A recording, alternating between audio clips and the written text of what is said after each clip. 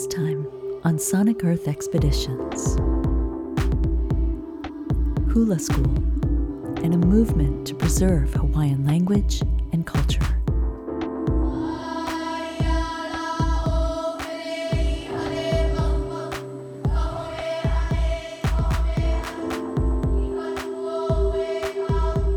Hello, fellow listeners, and welcome. I'm your host, Mary Beth Toole.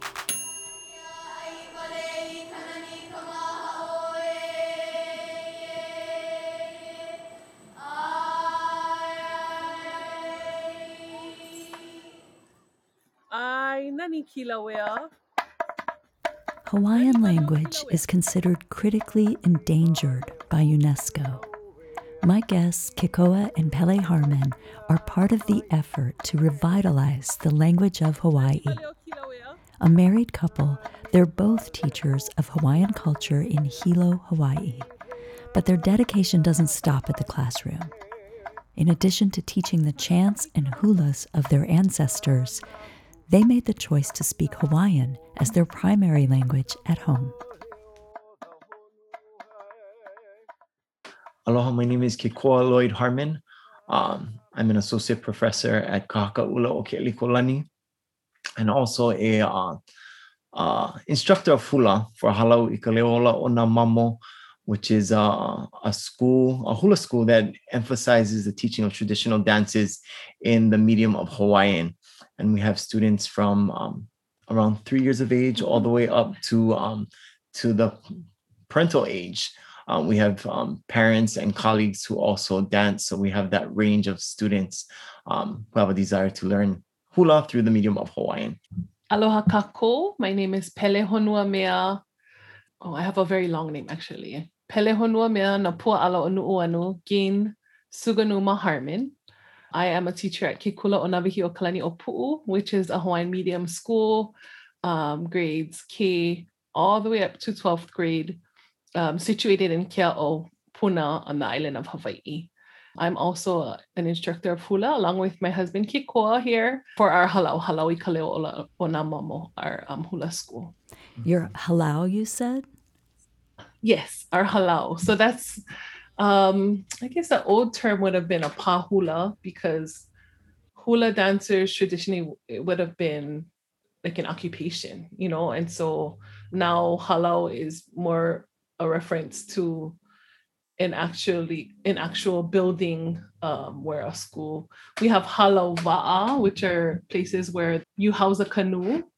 A va'a is a canoe, and then a halau hula, a place where you would instruct or teach, a house where you would teach hula, I guess, is the more modern term. Yeah. Mm-hmm.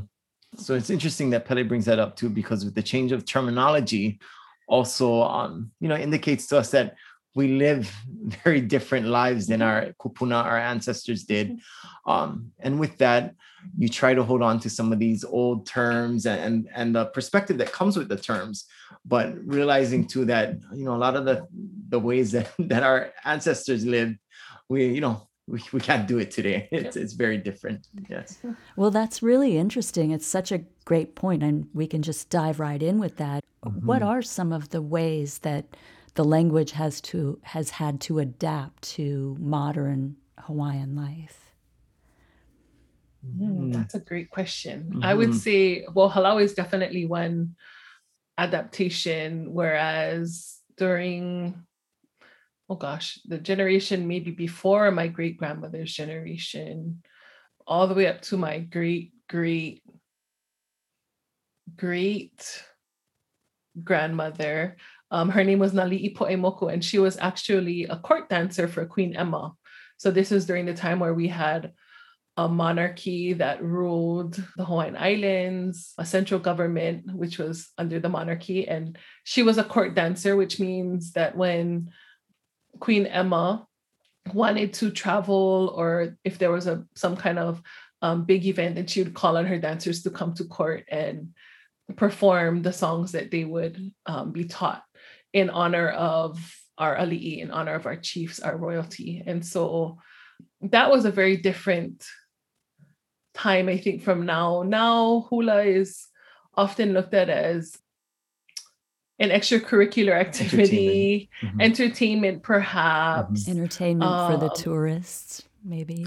For the tourists, and also I think it's a competitive.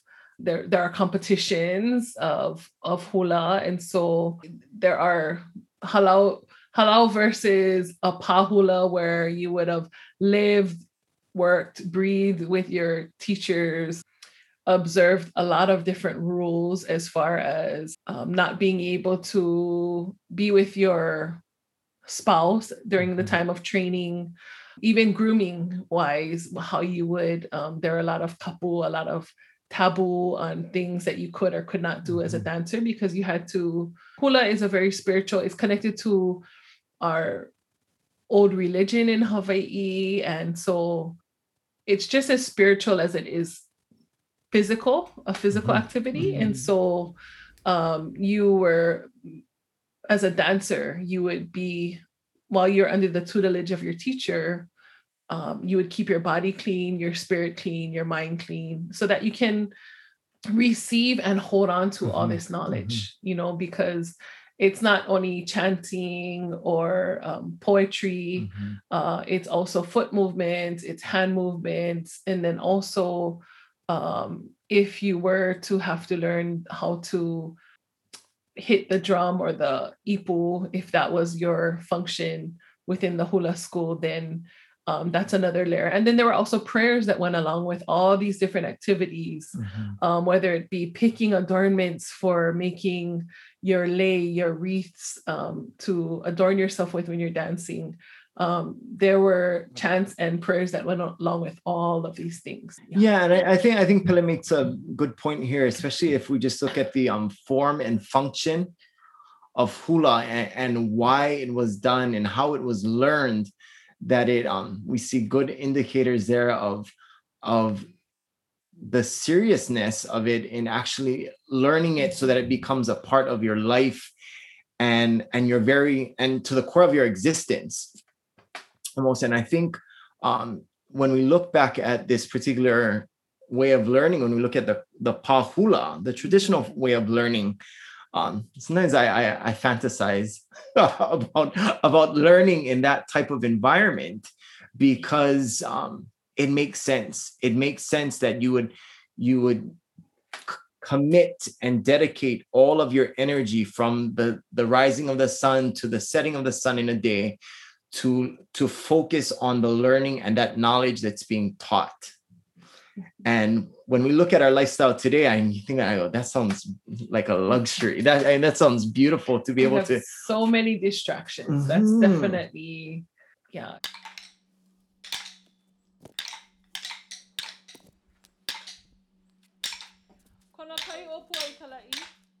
We try to hold on to certain aspects of things that our ancestors did.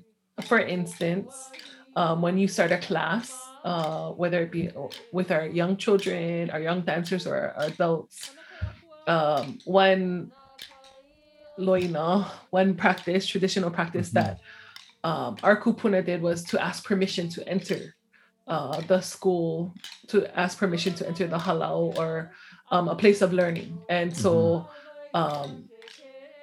that we see that in our stories as far back as the mo'olelo, the story of Pele and Hi'iaka, which are is a very famous story amongst hula people. And so we know that there was that aspect of asking permission.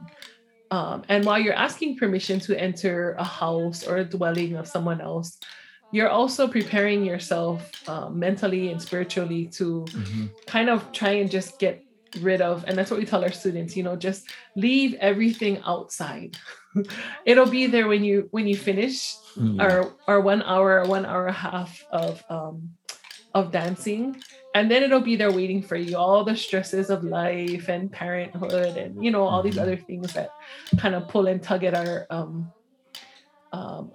brain throughout the day. However, ask permission to enter, and then the kumu, the teachers, the instructors will respond. And sometimes for our younger students, we'll have them ask over and over. Multiple times. Multiple Yeah. times, because Mhm. you can look at them and see that they're not quite focused, they're not quite ready. They're still a little Jittery or remnants of, you know, what might have happened an hour prior in school, in regular school. And so we want them to, you can hear it in their voice, you can see it in their behavior as well. Oh, we're not quite ready. So keep going, ask again. And then maybe after 3 or 4 times, then we can see that they are ready to come in and receive this knowledge.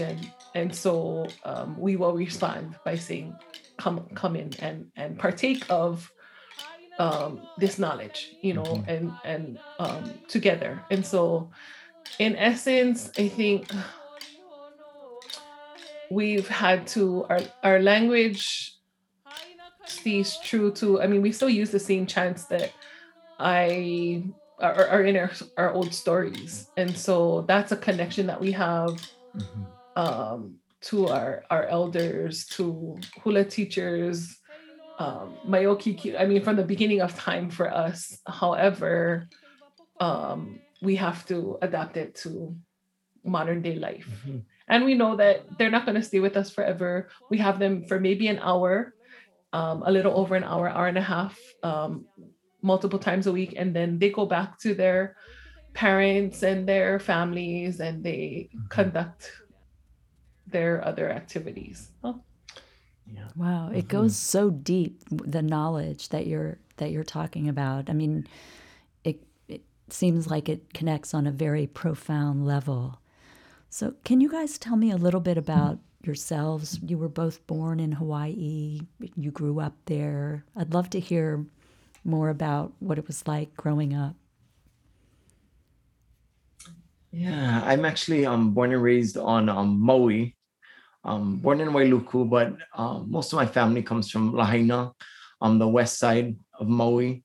And growing up, my grandparents lived in Kihei on the south side of Maui. So, you know, I have such fond childhood memories of being very close with my grandparents. Both on my father's side, my haole side. My dad is actually born in Milwaukee, Wisconsin, and my mom is from her ohana. Her family comes from Maui, so you know you have these bridging of two different worlds, which always kept it very interesting, especially since I was so close to my grandparents. That I have my real local Hawaiian side, and you might have, you know, many of us were mixed. Yeah, we're mixed. So you know, I'm part Hawaiian, Filipino, Korean, Caucasian, Haole, Welsh, German, but understanding the richness of that to have grandparents from both sides was fun. It was fun growing up with that. Pele? Yeah, and I grew up on a different island from Keikoa. So I grew up on I guess now it's considered the capital, Honolulu, on the island of Oahu. And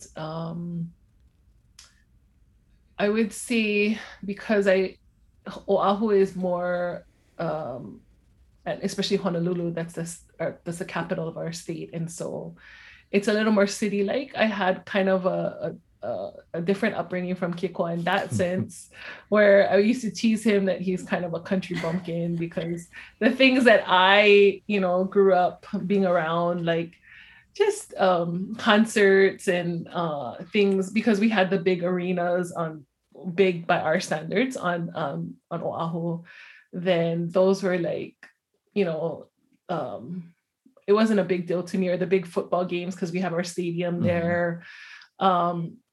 However, both of my parents are Native Hawaiian. My mother's family hails from Maui, from Keikoa's island. And then my father's family, on one side, actually, on his paternal side, my great-grandmother on my father's side was one of the first homesteaders.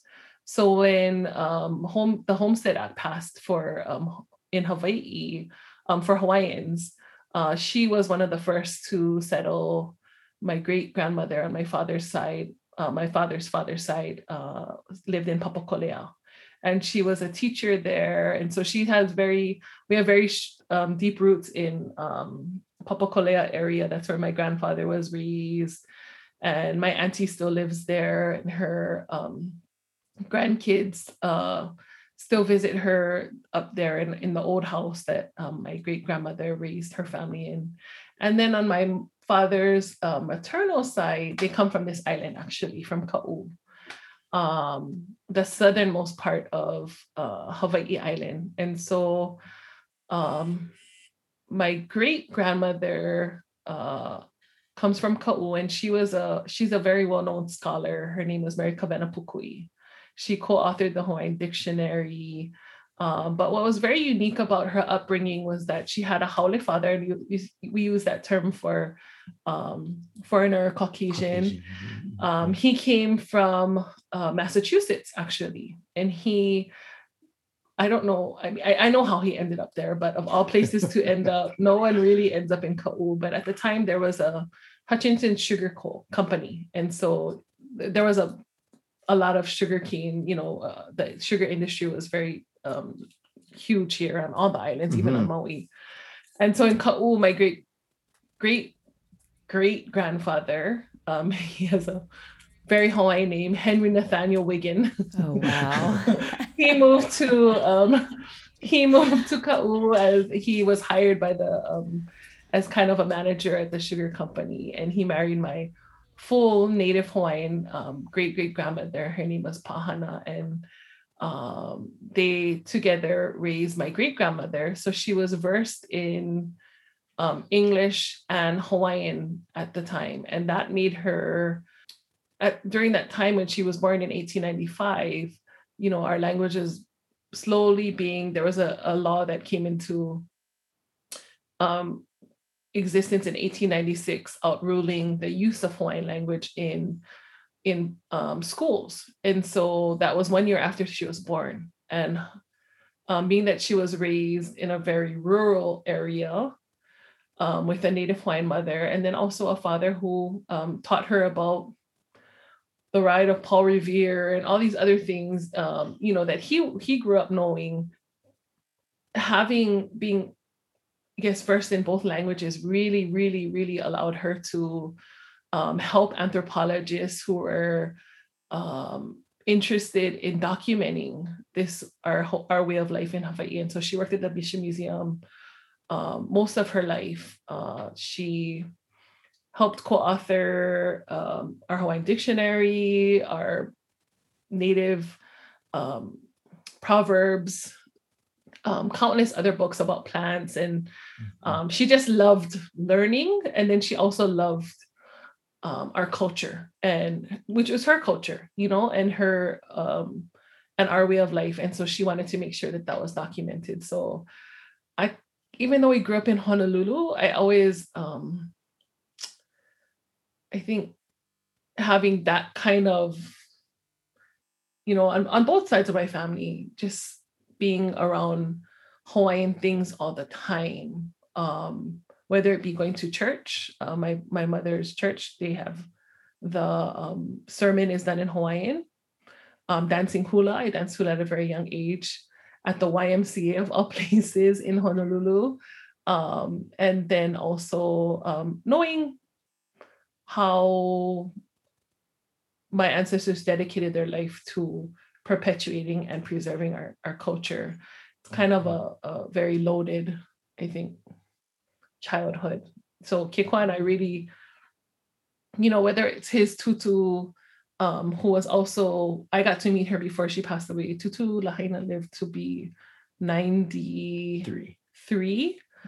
And she was a native speaker as well. So, we're very blessed to have had those connections to very strong people in our lives that felt very passionately about, and we're very proud of their heritage. And so,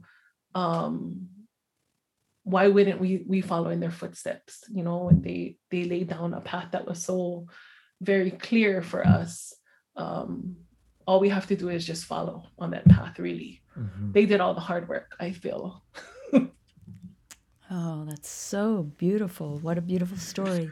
So you did grow up hearing the language of Hawaiian from your grandparents? Yes. Well, in that regard, especially for hearing the language, it was mainly phrases. For myself, it was mainly phrases and certain words that were used on a regular basis. Especially scoldings. Scoldings always come in handy, especially learning as a child. And a lot of times these phrases or words, I mean, it would be very short. If you're kuli kuli or hamau to kuli kuli meaning racket. So as a child, you need to catch on quickly that means racket, that you're contributing to this racket. Yeah, that you need to stop it. You need to be quiet. Be quiet. Yes. So it would be stop the kuli kuli. Is that what you're talking about? Stop the kuli kuli. So just using that one word as an adjective to describe what's occurring, that you're the racket. Yeah. Kuli kuli. So you're the source of this, of all the raucous. And so that's really interesting that, because, like Kikwa said, our ancestors used short phrases along with eye contact, which is very important. They had that eye that would just silence you. But kuli kuli is to bring to the forefront what you're doing incorrectly. And so that's even when you're touching something that you shouldn't be touching, then they'll say what you're doing, because that, by saying what you're doing, then that you're not supposed to be doing that as a young child, So lalama, or you're touching things. That's all they say is you're touching things. And as a child in Hawaii, a Hawaiian child, then that means you're touching things that you shouldn't be touching. And you're going to have a consequence if you continue this. To do so. Right. It's all in that one little word along with the eye contact. Right. And so. And now it makes sense to me. When you're growing up, sometimes you're like, whoa. I mean, if you just look at the facial expression or, the intonation in the voice and you go, okay, I'm doing something wrong. What am I doing wrong? But beyond that, I think one of the important lessons there too is that your elders want you to be a keiki a'apo, that you're a child that picks up quickly and observes and listens and comprehends. So by giving you a little bit without explaining completely to you, this is what you're doing wrong and this is how you need to fix it. I'm giving you one word, think about it, fix it. And that's actually a good lesson for many things in life. If you do have that ability to catch on. Wow, it is Hawaiian parenting skills. I love it. Tell me a little bit about how you guys met. Well, I was gonna go back to even because Kikwa, you were doing so good about the we're part of a generation where we had to go to school to learn language. And so even though he had a great grandmother who lived, and actually our oldest child interacted with her for a few years before she passed. And but when you think about his grandmother and then our parents, there's very little language that took place in their during their generation, because not only was it outlawed in schools starting from 1896, but it was also, I think there was a stigma for a long time about, because my great grandmother's generation would have been beaten if they spoke Hawaiian language in schools, or, and then there was this stigma about you're going to be at a disadvantage because the world is that of English-speaking community members. And, there's an English-speaking community that you belong to. And so for whatever reason, there are many reasons why I think our great-grandparents and our grandparents would have held on to phrases and mannerisms and just customs, like it didn't matter that they didn't speak Hawaiian. They loved Hawaiian music. They loved their their interactions with each other were very Hawaiian, whether it be seeing someone that you haven't seen for a long time and just breaking out into tears and just kissing. It can be two males, an uncle and a nephew, who haven't seen each other. They were very affectionate with each other, and that's a way that our people always express themselves. So that continued on. It doesn't matter what generation. The mannerisms, even the aspect of food and how that continued to be a big part of families getting together. And when people would come to your home to be prepared for that the first thing you do when they, come inside, come eat, eat first, sit down and eat. And that's how we reconnect with one another. And if you think about the basic need that we have, everyone needs to eat. So let's share this together. And then I think for myself, I had my great grandmother actually passed when I was very young, and my grandmother passed right before I was born. So my dad would always, he was a musician. Actually, he and his brothers had a little a trio that they did, and they did Hawaiian music. And so I think that was a connection always to our language. I danced hula from a very young age. And of course, all of our compositions are in, unless it's we call it hapa haole genre, where it's like half English, or Hawaiian words kind of woven together with English words. And so I would have learned, that's another connection that we had to language, but also church. Church was very important for us, because even though a lot of the congregation was starting to, the younger generation was not speaking Hawaiian, sermon was always in Hawaiian. Our hymns were always done in Hawaiian. And so Kiko and I made a conscious effort when we were going to school to reclaim this language that we knew our grandparents knew, our great grandparents knew, they heard in everyday life. And we wanted to have that for ourselves, but also for our children. And I'm very thankful. I'll always be very thankful that our oldest daughter was able to speak with her great grandmother in Hawaiian. I have an aunt who just passed away. She was 100 years old. And they would interact in Hawaiian, which is so weird because she wouldn't speak Hawaiian to Kiko and I, really, because I grew up interacting with her in English. And so she just felt comfortable, speaking English to us. But when she knew that our daughter could speak Hawaiian, it was just very comfortable for her to speak with our children in Hawaiian in her old age, because she knew that was their language, and so it's kind of interesting that we were able to, I'm very thankful that we were able to hold on to our language and then teach it to our children. But as far as meeting, Keikoa just chased me all over the world. I mean, no. Yeah, that's somewhat true.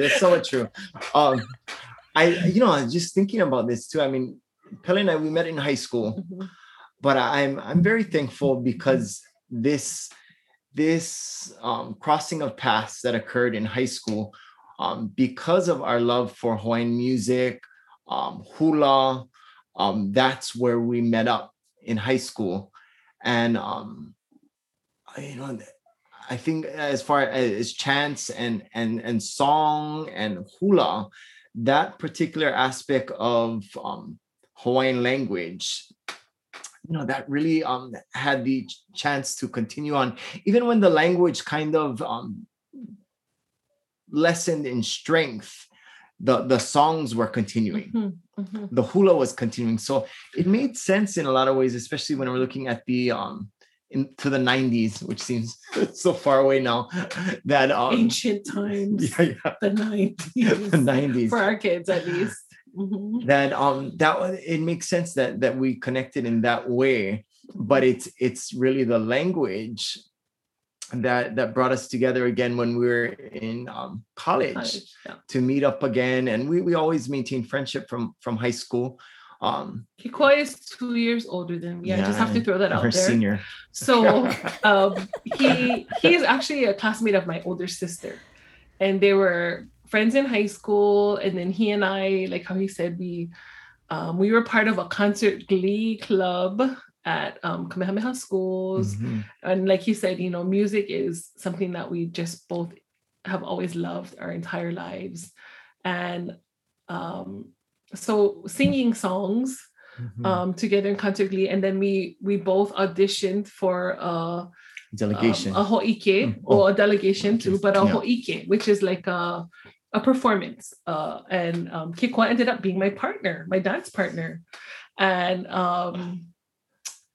so I don't know if it was just my dancing skills or whatever. Well, and I always tell her, she was looking at my malo, my loincloth. And we'll go with that. So actually we danced together. We were very good friends in high school. He went off to college. He graduated. He went off to college, but we did keep in touch, whether it be you know, phone calls, occasional, because we were very good friends. And then when we both decided to go to the University of Hawaii in Hilo and take up Hawaiian language as our majors, then our paths crossed again. And it was so funny because I didn't know that was what he had decided to do, and he didn't know that I was going to be transferring to that, you know, that I had declared a major. You know, we're on a path, and I wanted to go into Hawaiian language. And we saw each other at school, and it was just like picking up from where we left off back in high school. And so whether it was study groups or, you know, parties on the weekend, being college students, then we just we eventually started dating, and we got married, and we had our family. But yeah. And how many kids do you have? 4. 4 kids. Wow. But I mean, we had 3 for a very long time, and then we have a 1-year-old now. It seems like we're still getting used to seeing the number 4. Right. Our oldest is 19. Yeah. And she's in college, and we have a sophomore son and a freshman daughter, and then we have a infant, which is a 1-year-old. Yes. So there's a big gap. Wow. Well, I have to say, it's a beautiful love story, and it's even more beautiful, I think, because of your shared path and your commitment to something that's larger than just your, you know, family unit. What do you think about that sometimes? We should, especially when we're not happy with each other. I think, like for me, even when we were just dating, you know, it was like, you know, at a certain level that we call it koko'olua, that it's beyond a partner. It's like your other half in a lot of ways. And so I think Keiko and I, we realized that we had that in our interest, but also in just little things like I can look at him in certain, you know, situations, and he understands what I'm trying to tell him with my eyes, and he'll just kind of like go. And this has served us in many, many cases where, whether it be my sister's wedding, you know, and somebody forgets the ring, something very important, and I'm up at the altar, and he's like looking at me, and then I just kind of look at him, and he's like, okay, I'm gonna go get, you know, like he knows, like I sent him that brainwave. And so and then of course in our kids, you know. So I think you know, you don't realize that you may possibly impact other people, other places through your actions. But you, I think you hope to. You try your best. You try your best with the resources you have, the knowledge you have at a particular time in your life. And you know, I think Pele and I, we can attest to. You know, we learn a lot of lessons from being young parents and trying to do this. And we've had good teachers. good teachers, good people who've helped us along the way, our own family, and also family members, within the Hawaiian language movement who've nurtured us, and even within the academic setting, that have really given us good advice. And I think that's helped us along the way to realize that we do have an opportunity to give back, and to give something a little more, if we're able to, if we do have that little more time. We just, okay, come on, let's try it. And as Pele said, I think we've been good ko'olua, we've been good partners to one another, to push each other, even when we don't want to be pushed. That it's helped, to have that type of And I think just like working relationship. Like how Kikoa said, we've been very blessed in the fact that we've had great teachers. We come from very supportive families. And beyond that, people have come into our lives who have just given so much of themselves to us. And so it's like a responsibility for us to do the same. They say pay it forward, or it's not really a choice. I feel like when you look at our history and our genealogies, as far as how much our people have gone through, and yet we still have our language, and yet we still have hula, and yet we have these stories of amazing individuals that held on to parts of our culture that they felt so strongly about. And so why shouldn't we continue that legacy of not just our individual families, but our people and indigenous cultures around the world? I feel like that's the story that resonates with so many people.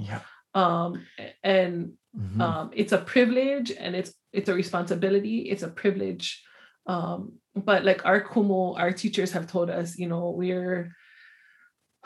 we're these vessels that this knowledge has to pass through, but it came to us from someplace else. It came to us from those who held on to it before us. And sometimes even had to, in respect to hula and language, it had to go underground, and it had to be hidden. Otherwise, we wouldn't have it. And then when it became popular again, or when it became, accepted to dance hula, it could come out into the light. And we're very thankful that our teachers and their teachers before that held on to these things. And so we try to hold on, we try to preserve it in its purest form, the way that it was taught to us, because that is our way of showing respect and appreciation to them.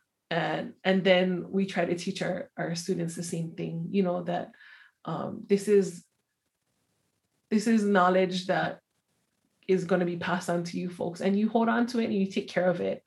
And then when the time is right, you pass it on to your children. And that's how our culture lives. But it's beyond the dances themselves. It's a way of thinking. It's a way of seeing the world through these compositions, and then also interacting with others. It's not a commodity to hold on to and put a price tag on. It's something that we need to hold on to, take care of, and then pass it along to the next generation. And so that's the way our teachers taught us. And so we have to, in everything that we try and do, whether it be our ancestors, our kupuna, our grandparents, our great grandparents that are no longer physically with us, you kind of try, you have to ask yourself, like, okay, what do I do? Is this right? is this pono, I'm going to throw that word out there, is this the correct way to do things? And you hope for a sign sometimes, whether it come in the form of I don't know, something in nature, like a little drizzle or something that you think, okay, I think it's gonna be okay. And if it's not okay, especially for our students, then Kikoa and I need to accept that fault as their teachers, that no harm should come to our students for a misstep that we took as their instructors. That's to fall on our shoulders, and ours solely on our shoulders. And so we always want to make sure that we try and keep things as above board and pono as we can. Yeah, and I think Pele brings up a good point too. I mean, throughout our learning, throughout our life, realizing that if we do make mistakes as teachers or parents, that we're able to accept that, and in our evolution, our evolving in this knowledge, that we're able to go back and take responsibility for actions that may have been wrong or faulty, and to correct it in a way that continues to honor our kupuna, our elders, to keep it intact. And it's not an easy thing, because it can be something so small, but it's big. And when I say that, it may be for a particular dance that we're doing a closing of a particular chant, and we're not too sure whether it's an ami, which is the rotation of the hips, or if it's a uwehe. But we do have the responsibility to make sure that we know what is the right step there, and to seek that out, and realize that in order for us to continually be connected to our ancestors, we have that responsibility there to make sure that we're teaching it correctly, and it still embodies and is looked upon as the same dance that was learned by her grandmother, her great grandmother, and it's intact. Sounds like you guys really feel the sense of responsibility. Is it strengthened, especially with regard to language, because of how the language, I mean, it's still considered in danger of extinction? Does that strengthen your commitment and your feeling of responsibility? I would say that's a great way to phrase it, because we got together, or we met each other through music, and it was more the mechanics of your voice and pitch and reading notes, but learning our language has taught us so much, as far as how to not just compose a hula, a dance, but also to appreciate the ingenuity of our people when it comes to creating poetry. And then this idea of collaboration as well, because you can be the best composer, or you can be somebody who's hailed as the creme de la creme when it comes to composing.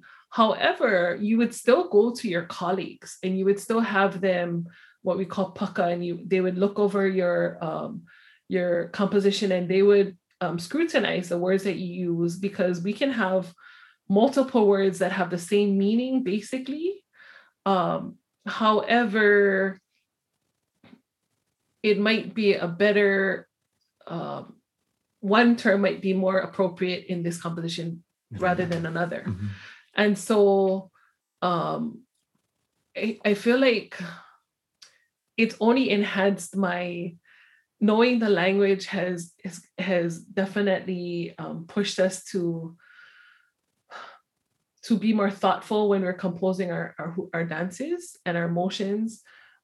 We don't need to create pantomime hulas where we're accounting for every single word in a composition, because we understand that in this entire line, this word might be the most important in looking at the big picture of what is being highlighted in this verse or in this composition. Mm-hmm. And so we are going to create a motion that would have been the same in a different dance when referring to a flower, because the flower is the most important thing. The flower is a metaphor for a child, and how just like the flower blooms, so is this child. And so although I understand being a native speaker, I'm not a native speaker, being a Hawaiian language speaker, I understand that the flower is not really a flower, but it's a person.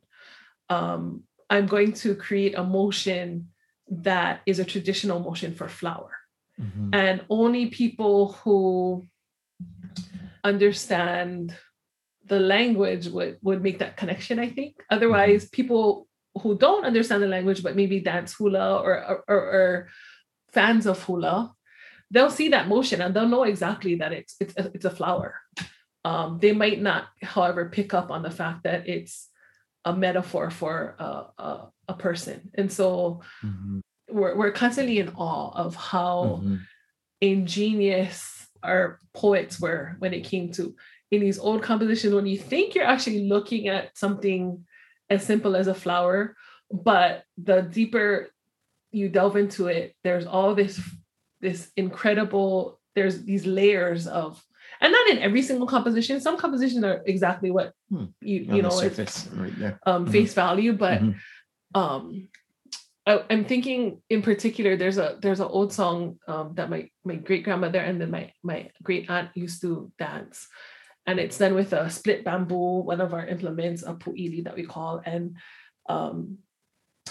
piano ahi ahi. So the first time that they heard a piano in Ka'u, in the southern district where they're from, and the composer of the song talks about, this is just hearing this instrument for the first time. But when my great grandmother composed the hula to accompany it, it became a partner hula. And so you're facing your partner, and a lot of the I'm trying to think of the ho'aloalo i ke kulu o moe. So a friend that one of the lines says something about a friend that I face in the wee hours of the morning. And so they actually face each other in the composition. But other than that, there's also a different meaning of ho'aloalo. Ho'alo means to dodge.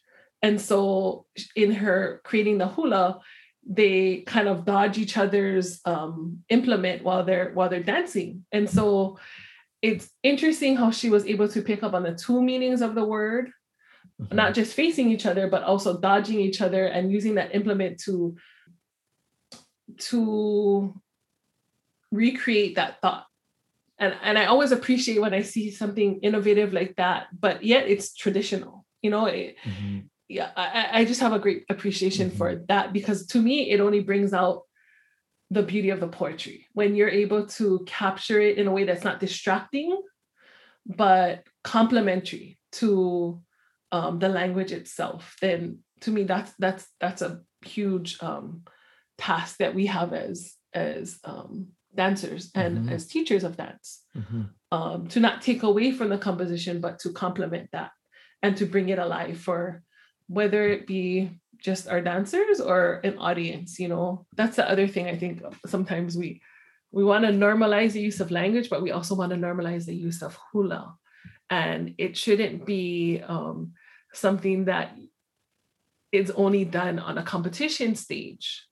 Competitions are wonderful. However, I remember sometimes for our students when we went traveling, and we went to New Zealand, we took them to Aotearoa, and we were like, it's only us in like a forest. And I would ask one of them, okay, can we do this chant to ask permission to enter their forest? Or can we do this chant because this place reminds me of a place that we have back home? And it's just us, and our students, they didn't skip a beat. I mean, it was just like, but I can guarantee you that there's going to be other people who are be like, well, but we don't have an audience here. Like, what are we doing this for? And like, that's not what hula, I mean, that's not the only function of hula. It's not just a performing art. It's a spiritual and it's a cultural practice. And so if you're practicing your culture and you're actually a practitioner of these cultural things, you don't have to have anyone else there.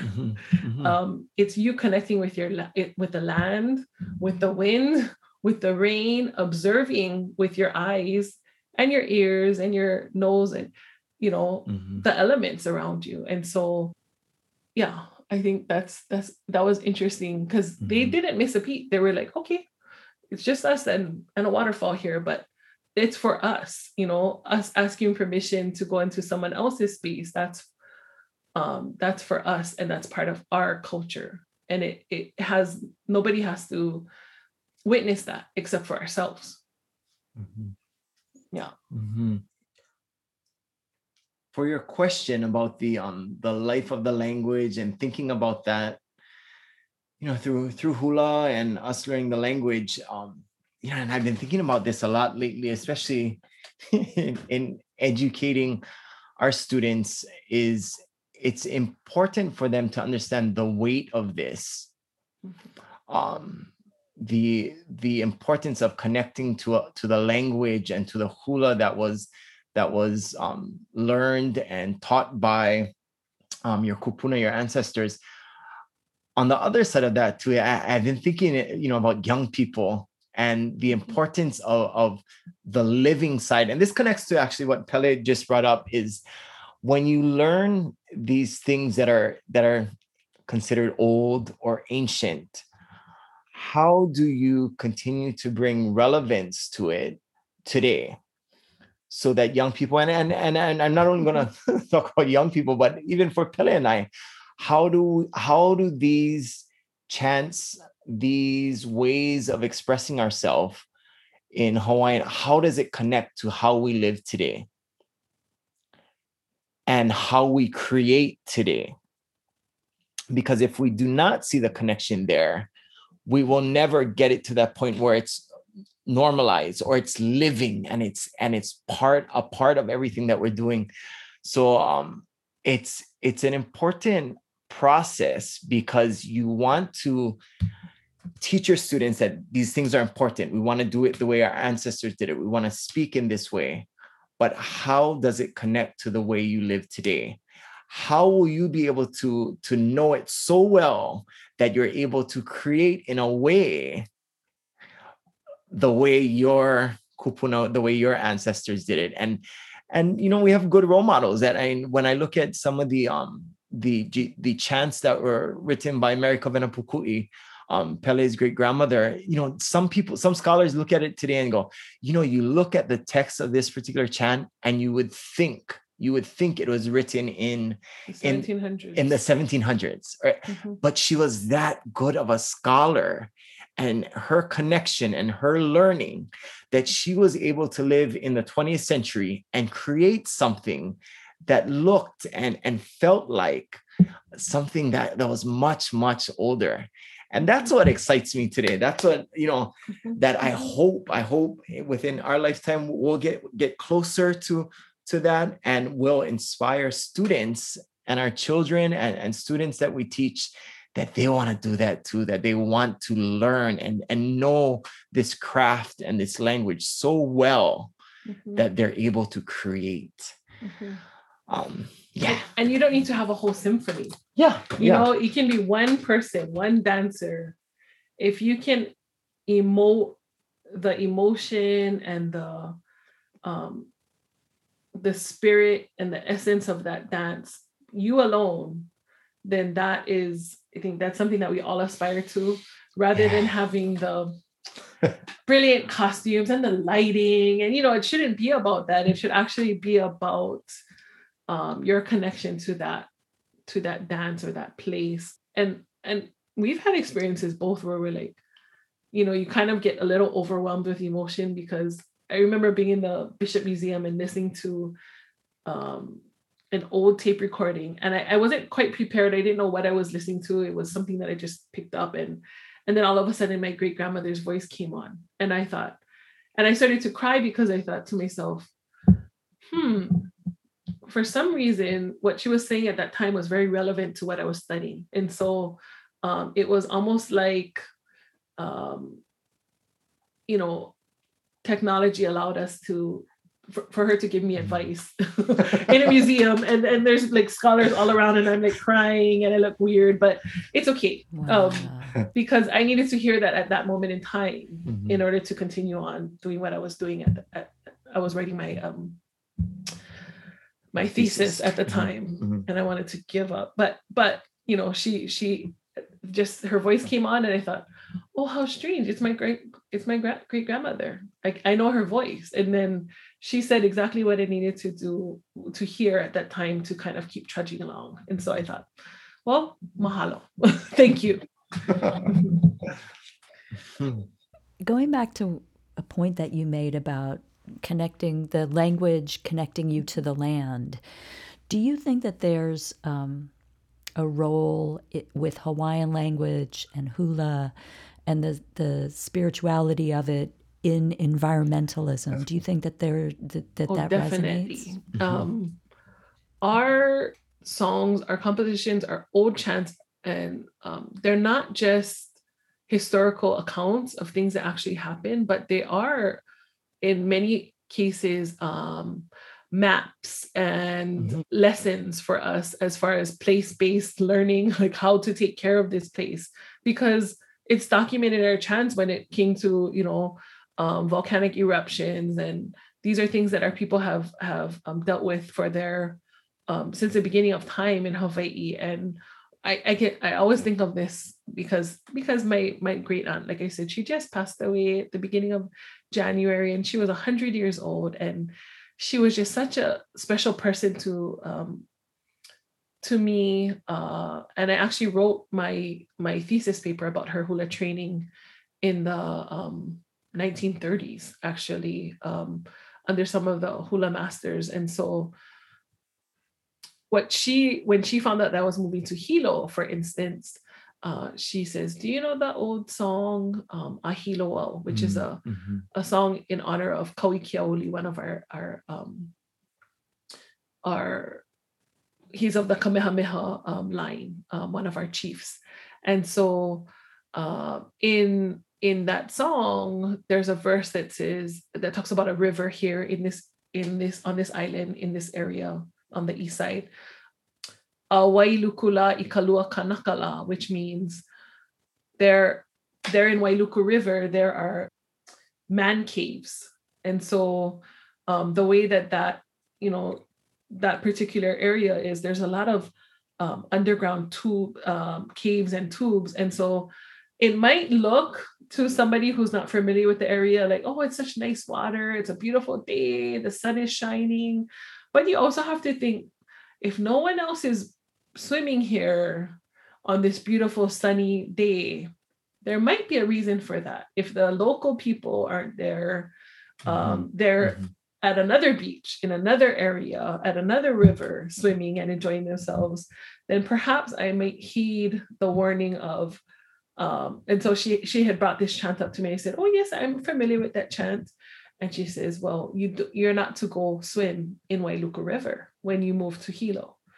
And I said, okay. And she says, because in the chant, remember, it says the man caves. Well, that's because that particular river, the way that it flows, it'll pull you under the water and you'll get stuck. And that's why we have a lot of fatalities of people who aren't familiar with the area, and then they go and swim. It's very, it's kind of alluring, and it's very enticing to swim in the river on a nice day.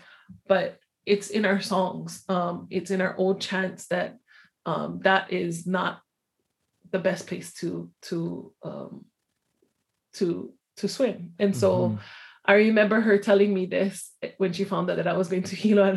Of all the conversations we had prior to me leaving for college here, that was the one thing that she wanted to make sure to don't you go swim in Wailuku River. It's dangerous. Mhm. And I said, okay, well, I'll remember that. And she cited, a chant. And so is there a line from that chant that you could say? You can chant it, yeah. Maybe we'll go. It's called Ahilo, so we'll start from the first one. And it's a Kulapa'i umauma, a chest slapping dance. So there's no accompaniment as far as a gourd or percussion, which we use a lot with our chants, but it's the human body that keeps the beat. So we'll do it with our by slapping ourselves. Ahilo wela olulu talihuala ilukula italua kanakala iliaula itetula manula pana evala itamopule huala lele iviaula ite taila molo kaila ite ala kaila ina mai tapuana no talani no heinoa no Kauikeauli, in honor of Kauikeauli, our chief. Yeah, so that's a hula pa'i umama. We slap our chest and then we also keep beat the rhythm by hitting our thighs as well. And so the human body becomes your accompaniment.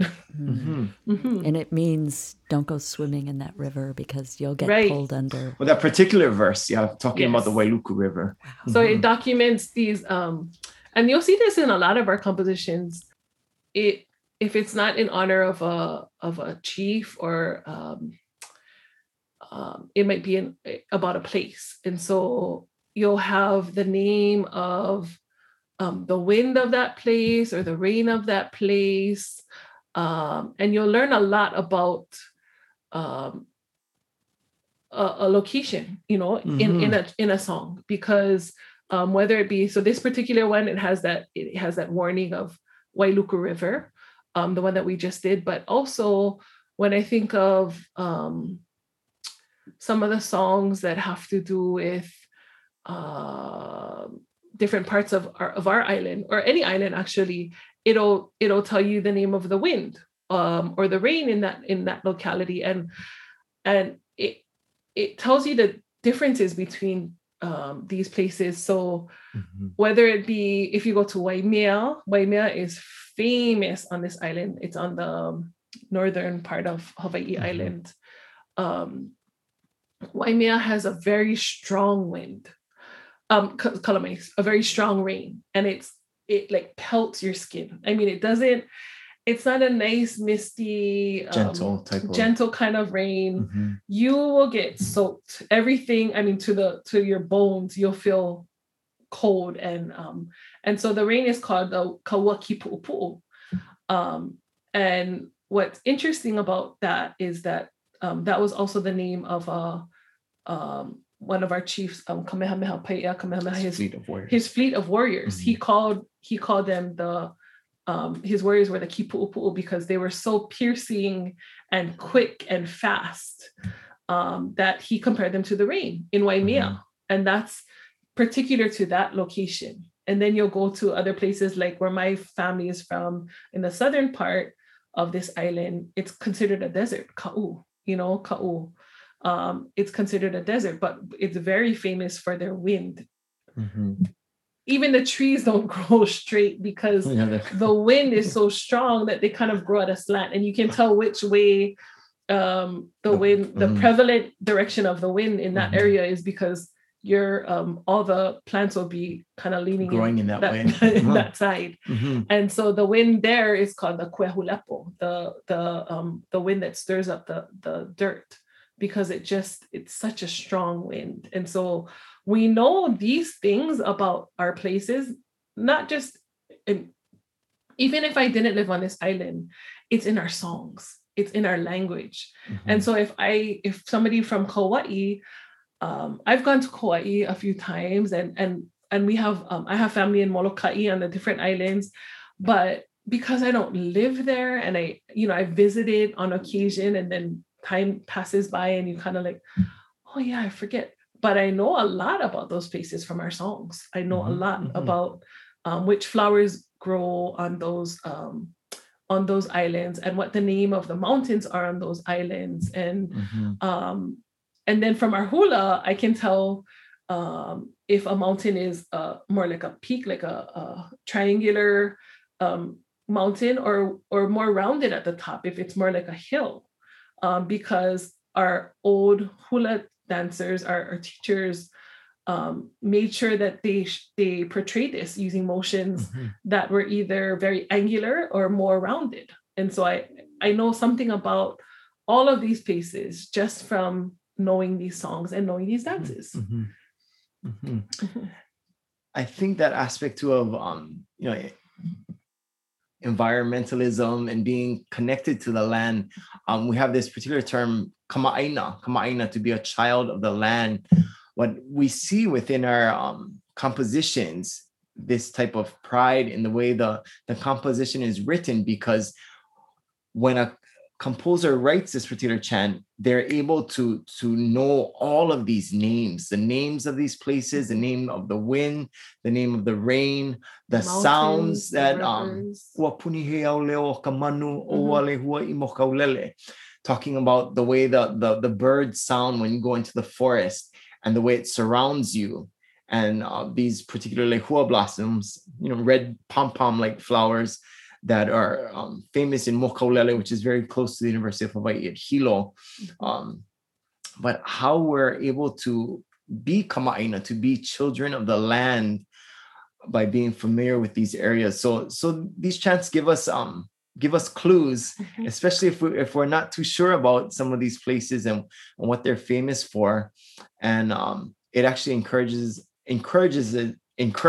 us to go out and take our students and to understand what's being talked about in these chants.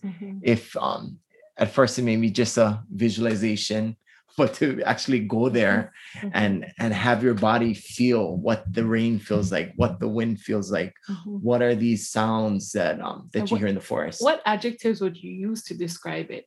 Because then we can get into composing actual new poetry. And we actually took our students up, our hula students, to the volcano.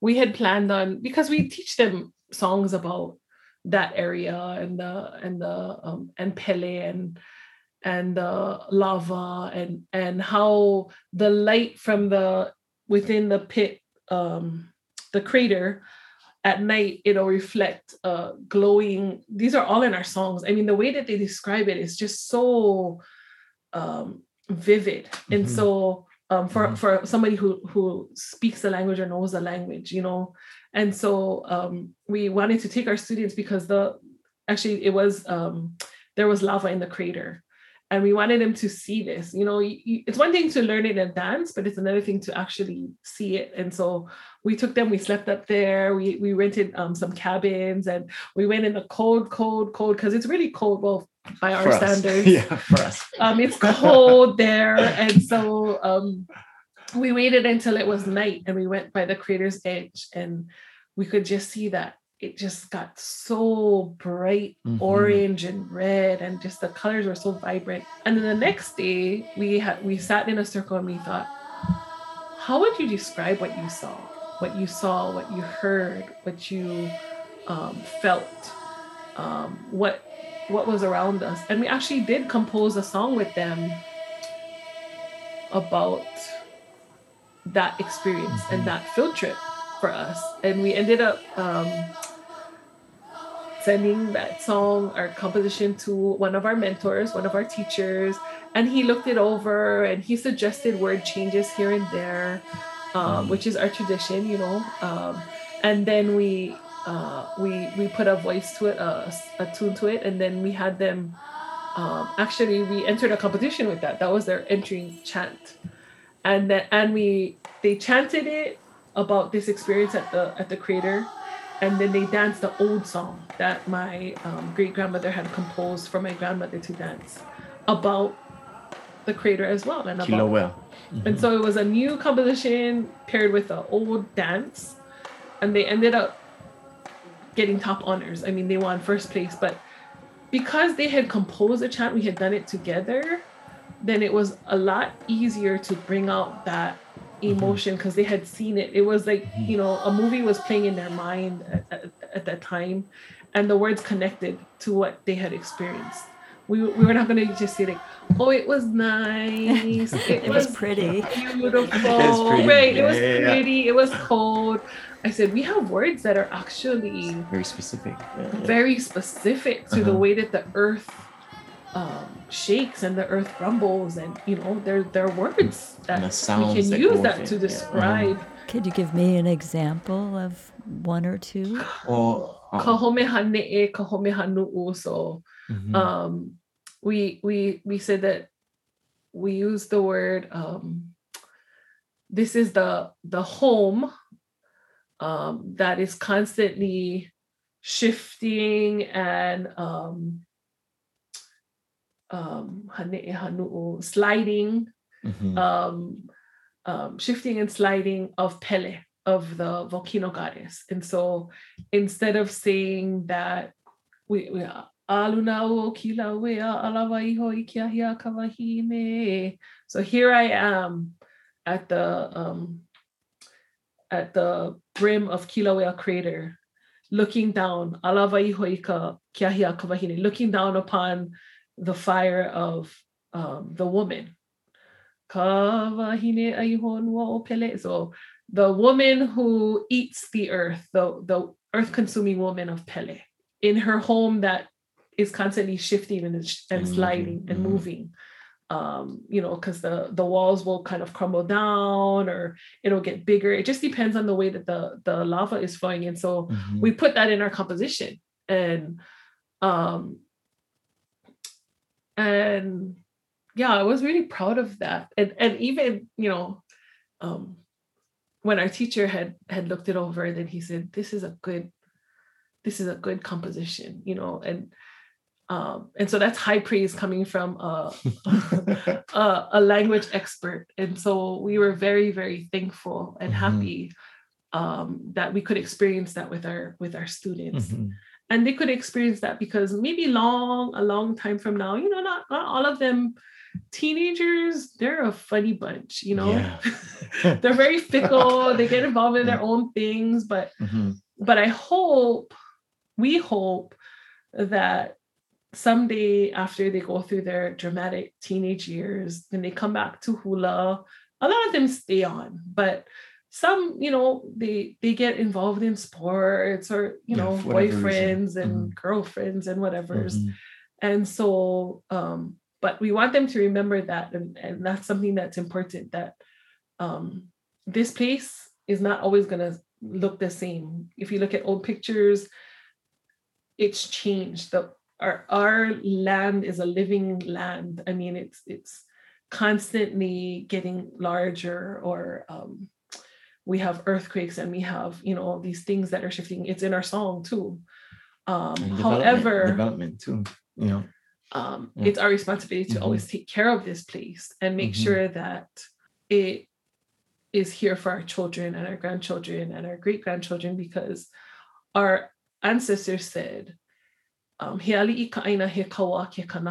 that the land is chief and we are its servants. And so we're here for a short time, and we're to make sure that environmentally we take care of this place, so that the air quality and the plants still grow, and there's enough fish in our waters to feed people, and, you know, and so that's a very, very old saying and a very old understanding, that we're not owners of the land. In fact, we're the stewards of the land, and the land is here. The land has been here before, so it'll be here after we leave this earth, but we're actually its servants. And so if we take care of these things and we don't take more than we need when it comes to gathering or fishing, then it'll always provide for us, you know. But if we overexhaust and we don't take care of our water, and we allow it to be polluted, and then what do we have to give to our children? So yeah, I think it's all in our language.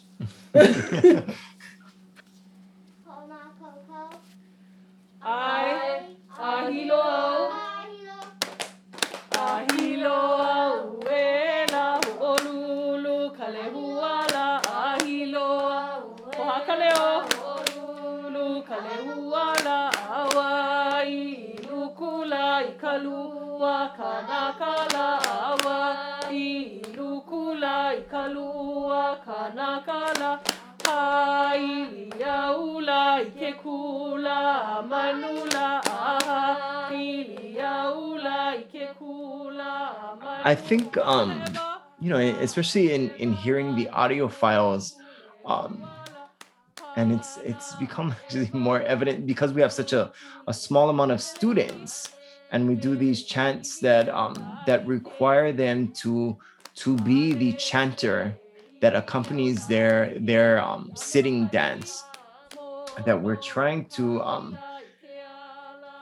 help them develop their ability to chant and to be confident in the words that they do know, that they're able to connect that with the dance that they're doing. And maybe, you know, the age group too, but I do notice, I think when we teach hula, these dances are especially important because it's up to the dancer. You need to make sure that you know every single word, and you're able to vocalize these words in a way that go with what you're moving to. And it's not an easy thing. It's not an easy thing. And I'm realizing it more so in looking at these students and go, how do I help them find their voice? Their voice. And really, it has a lot to do with confidence. I mean, hula is it's a way in which to teach so many things. Yes. But that's the vehicle. So we're saying, we're teaching hula, but we're actually teaching lavena, our behavior. We're teaching posture. We're teaching interaction. We're teaching how to. So one thing that you'll probably hear in the voice file is you'll hear different voices, like how and they have to kahea, so they have to call what the next verse is coming up, and we'll assign a different dancer for every dance, because it shouldn't only be, you know, that one dancer confident person who's uber confident and wants to, you know, we want to bring the voice out in all of our students. Yes. And so and for a lot of these students, they're the ones that are reclaiming language and our culture for their entire families. And so they're going to be the ones that are called upon to name children for generations to come, and to be the one who offers the prayer at the beginning of family gatherings. And so they're not just students that go to Hawaiian Medium School. They're that bridge back to within their families, back to generations back. And so they need to find their voice, and they need to be confident in what they know. And so hula is one way of teaching them that, whether it be, okay, and sometimes we'll say, okay, you're going to call out this dance, and then we get a little like head shake, like, oh no, you know, my voice is tiny. I said, well, then we're going to maybe not know what's coming up, because it's beyond you. This is not about you and your timidity. It's about us and us knowing which direction this song is going. And so your responsibility is to make sure you know which verse is coming up and you call it out, so that we can hear it. You use your voice. I mean, and so they're learning because they're young, they're young, but you better believe that by the time, I mean, our oldest daughter, she was the shyest of shy.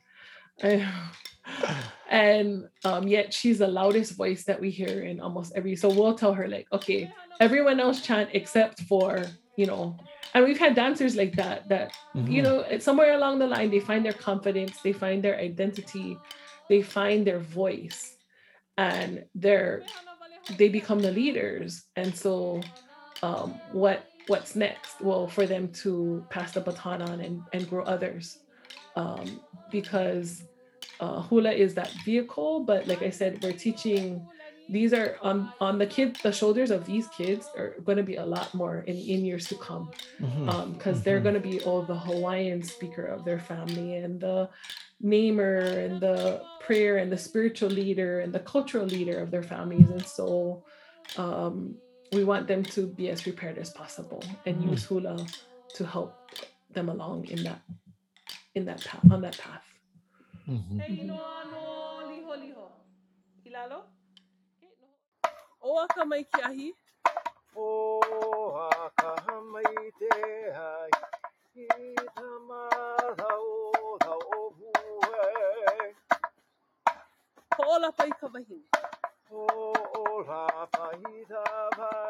Thanks to my guests, Kikoa and Pele Harmon, for sharing their stories, their insights, and their recordings of their exquisite chants.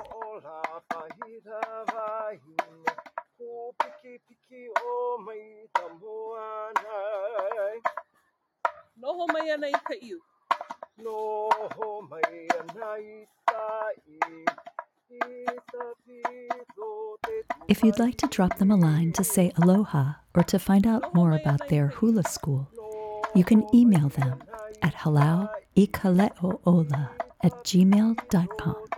I'll put that address in the podcast description.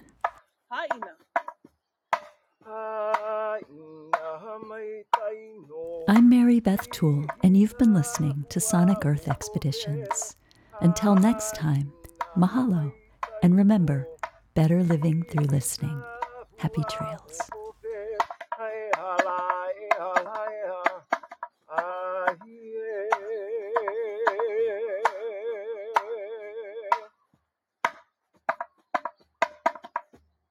Hei noa no pele.